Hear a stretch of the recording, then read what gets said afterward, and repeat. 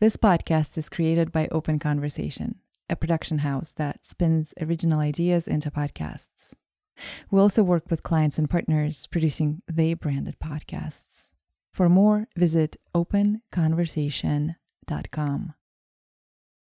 In Ohio, there was this park. It was called Darby Creek, and it was 10 miles away from my house. So I'd hop on my bike, ride my bike out there 10 miles, go run for however long I had, 1 hour, 2 hours, and then I'd ride my bike back home, and it was like my reset button.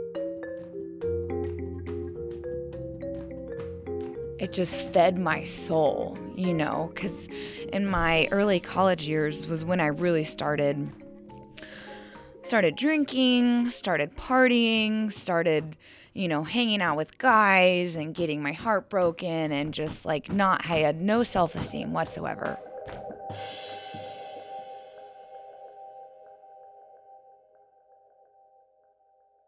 I graduated college, started working as a nurse, and within 6 months, I was in rehab. And that's what brought me out to Phoenix.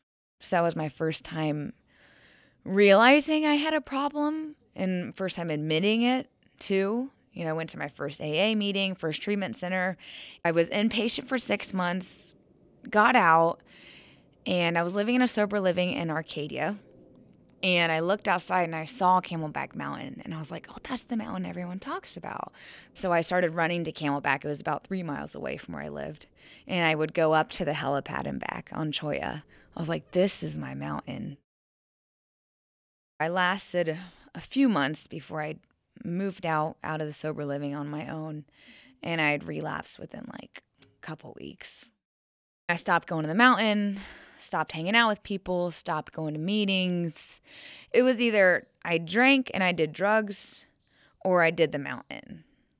And that was always kind of filling that void of I'm unhappy. I don't like myself very much. But when I do these things, I can escape and feel good. Let's see, 2014, 15, 16, 2 years of on and off again sobriety. I was climbing up and there was another hiker, Lauren. He's like, you're pretty fast on this mountain. You must do this a lot. And he's like, are you from here? I'm like, no, I'm from Ohio. And told him why I came out here. And he goes, oh, one of our park rangers is in recovery too. You should talk to him. And I was like, oh, really? A couple days went by and I saw his, name badge on his shirt. And I was like, oh, you must be David. He's like, yeah. I was like, oh, Lauren told me about you and that you're in recovery.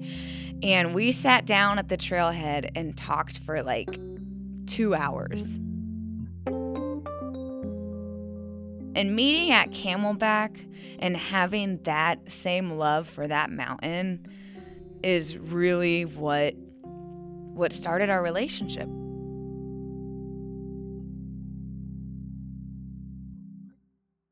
A few months had gone by, and at this point, I was not doing good. I had sold everything I owned in my apartment, emptied out my bank accounts, my savings, my tax returns, everything I had to buy. I was buying prescription Adderall. I was paying a lot for it. I came to the point where I was running out of money and I was double depositing checks. So I was depositing them in the ATM and then I was taking a picture and doing a mobile deposit. And I thought I was going to get in trouble. So I knew David used to be in banking. So I said, hey, I have to ask you a question. I think I'm in trouble because this is what I've been doing. And he's like, well, why are you doing that? You're making plenty of money at the restaurant. And so I told him, I said, I'm using it to buy diet pills. Well, he knew that was a lie. And that's when he found out that I was not doing good. He didn't know how to deal with me, how to help me without enabling me by letting me live with him. And I was taking advantage of him and everybody else, letting me stay there for free so I could keep using money to buy drugs. So I went back to 2 other treatment centers, came back to Phoenix, talked David into letting me come back with him. I was like, all right, I'm going to do an IOP. I'm going to do sober living. It's going to be great. And I lasted about 3 days before I'd relapse. And this time he did kick me out. He's like, you know what? This is not going to work. I can't do this anymore. It's hurting me as much as it's hurting you. I had hit my rock bottom hard, really hard. And I texted David and I told him, I was like, I'm done. I can't do this anymore. I'm ready to end it. Like, I'm ready to kill myself. I can't. I couldn't imagine living sober and being able to be happy with who I was. I had done so many bad things. I'd hurt so many people. And he came over, literally picked me up off the ground because I was pretty intoxicated that day. And he's like, we're getting you into treatment. I don't like you right now, but I love you. And I don't want to see you do something stupid that you're going to regret. So he let me stay with him for that weekend. And then Tuesday, September 13th, 2016 is my sobriety date, was when I went to treatment at Rosewood down in Wickenburg. And it was an eating disorder clinic. And I'd gone my whole life knowing that I was obsessive about my weight and food and, scared of food and had weird eating habits and weird eating rules. But I didn't think I was that bad because I was always normal weight. I wasn't anorexic. I didn't make myself throw up. But my thoughts and my behaviors and my obsessiveness and my unhealthy relationship with food, it took over my life. It took over my life. I remember looking back at pictures when I was 10 years old, looking back at pictures on family vacations thinking, oh, look how fat I was in that picture. And I wasn't. I was like a little kid. My young childhood years, my teenage years, my adult years, I remember looking back in diaries. In my diary, I wrote, today I weigh 120 pounds. It's going to be a good day. I'm going to work out and I'm not going to eat anything. And I only had 2 shots of tequila. That was what I would write in my diary. And in my head, I thought that was normal. I thought as long as I was functioning, going to work, paying my bills, and doing what I needed to do for everyone to think I was okay, then I was okay. So I was terrified to go to this treatment center and have them take that away from me. And I remember it was my 3rd day of treatment. So the 1st and 2nd day, I cried all day. Called David, come pick me up. This is stupid. All they do is make you eat. And he's like, just stick it out. There's nothing for you here. Okay? If you come home, there's nothing for you here. You're not going to live here. We're not going to be together. Your job probably won't be here for long if you come back wasted. So day 3, I was sitting on the patio and I had to write down step 1, which is admitted we are powerless over drugs and alcohol / our eating disorder and that our lives have become unmanageable. And my therapist wanted me to write down all the things that my disease took away from me. And so I started writing everything down.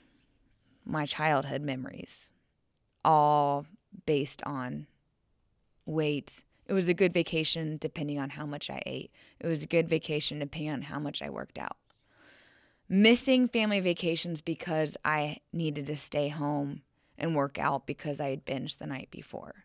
Missing family vacations, calling off work because I had binged the night before and needed to work out. I needed to balance out the calories. Gave up my career as a nurse to this disease, gave up my apartment, gave up my independence, blah, blah, blah, blah, blah. All the material things, myself, my self-love, my dignity. And I just started reading this list and I was like, oh my God, why am I doing this? It's not working. In the beginning, it worked. It made me happy, made me feel good. I would never have control over drugs and alcohol. They would always have control over me. Once I start, I can't stop. And once I start, bad things happen. And so I knew, I was like, all right, I can't go back to this. But at the same time, I don't know how to live sober. So I better figure out what's going to work. So I started doing some deep therapy, writing a letter to my 8-year-old self, apologizing to myself for being so mean to that little girl.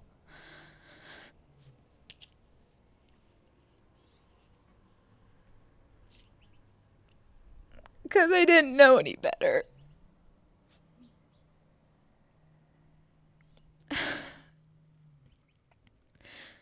Because if I wanted to be cool and be liked, then I had to weigh a certain amount.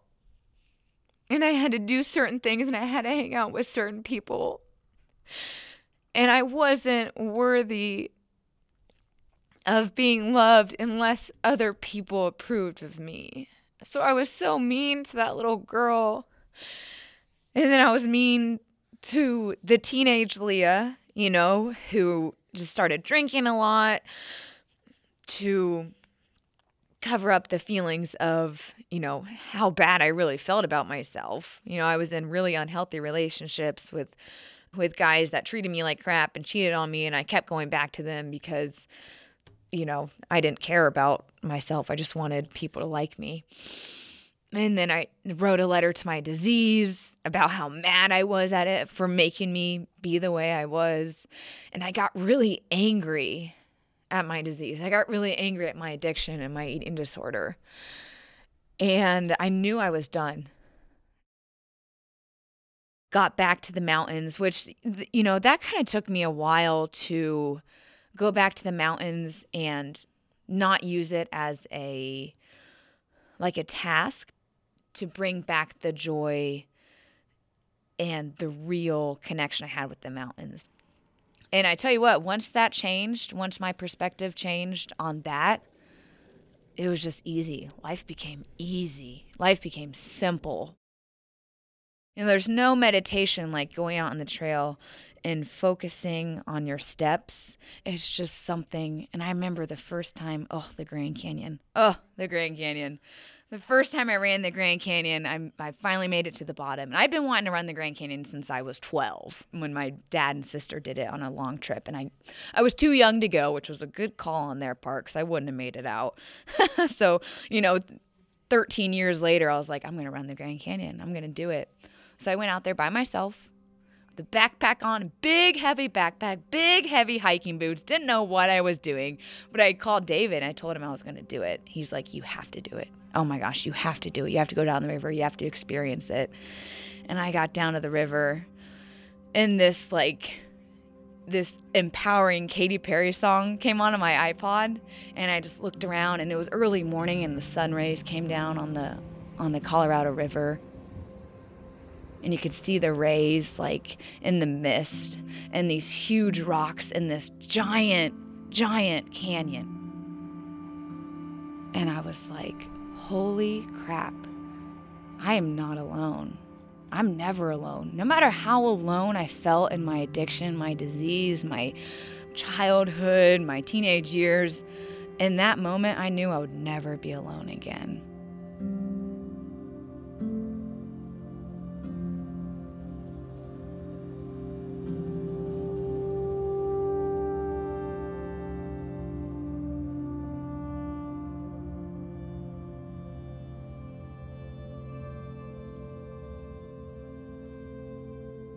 This podcast would not be possible without a support from Lee Thomason. He is a seasoned hiker who pointed me to this and so many other stories you will hear in our future episodes. Our photographer for the project is Teresa Cunningham. I'm Regina Ravazova, and I recorded, edited, and mixed this podcast. Don't forget to find us at any podcast app of your choice. Just search and subscribe to Hike With Me, Baby, and if you like what you hear, share the episode with one of your friends. Thank you.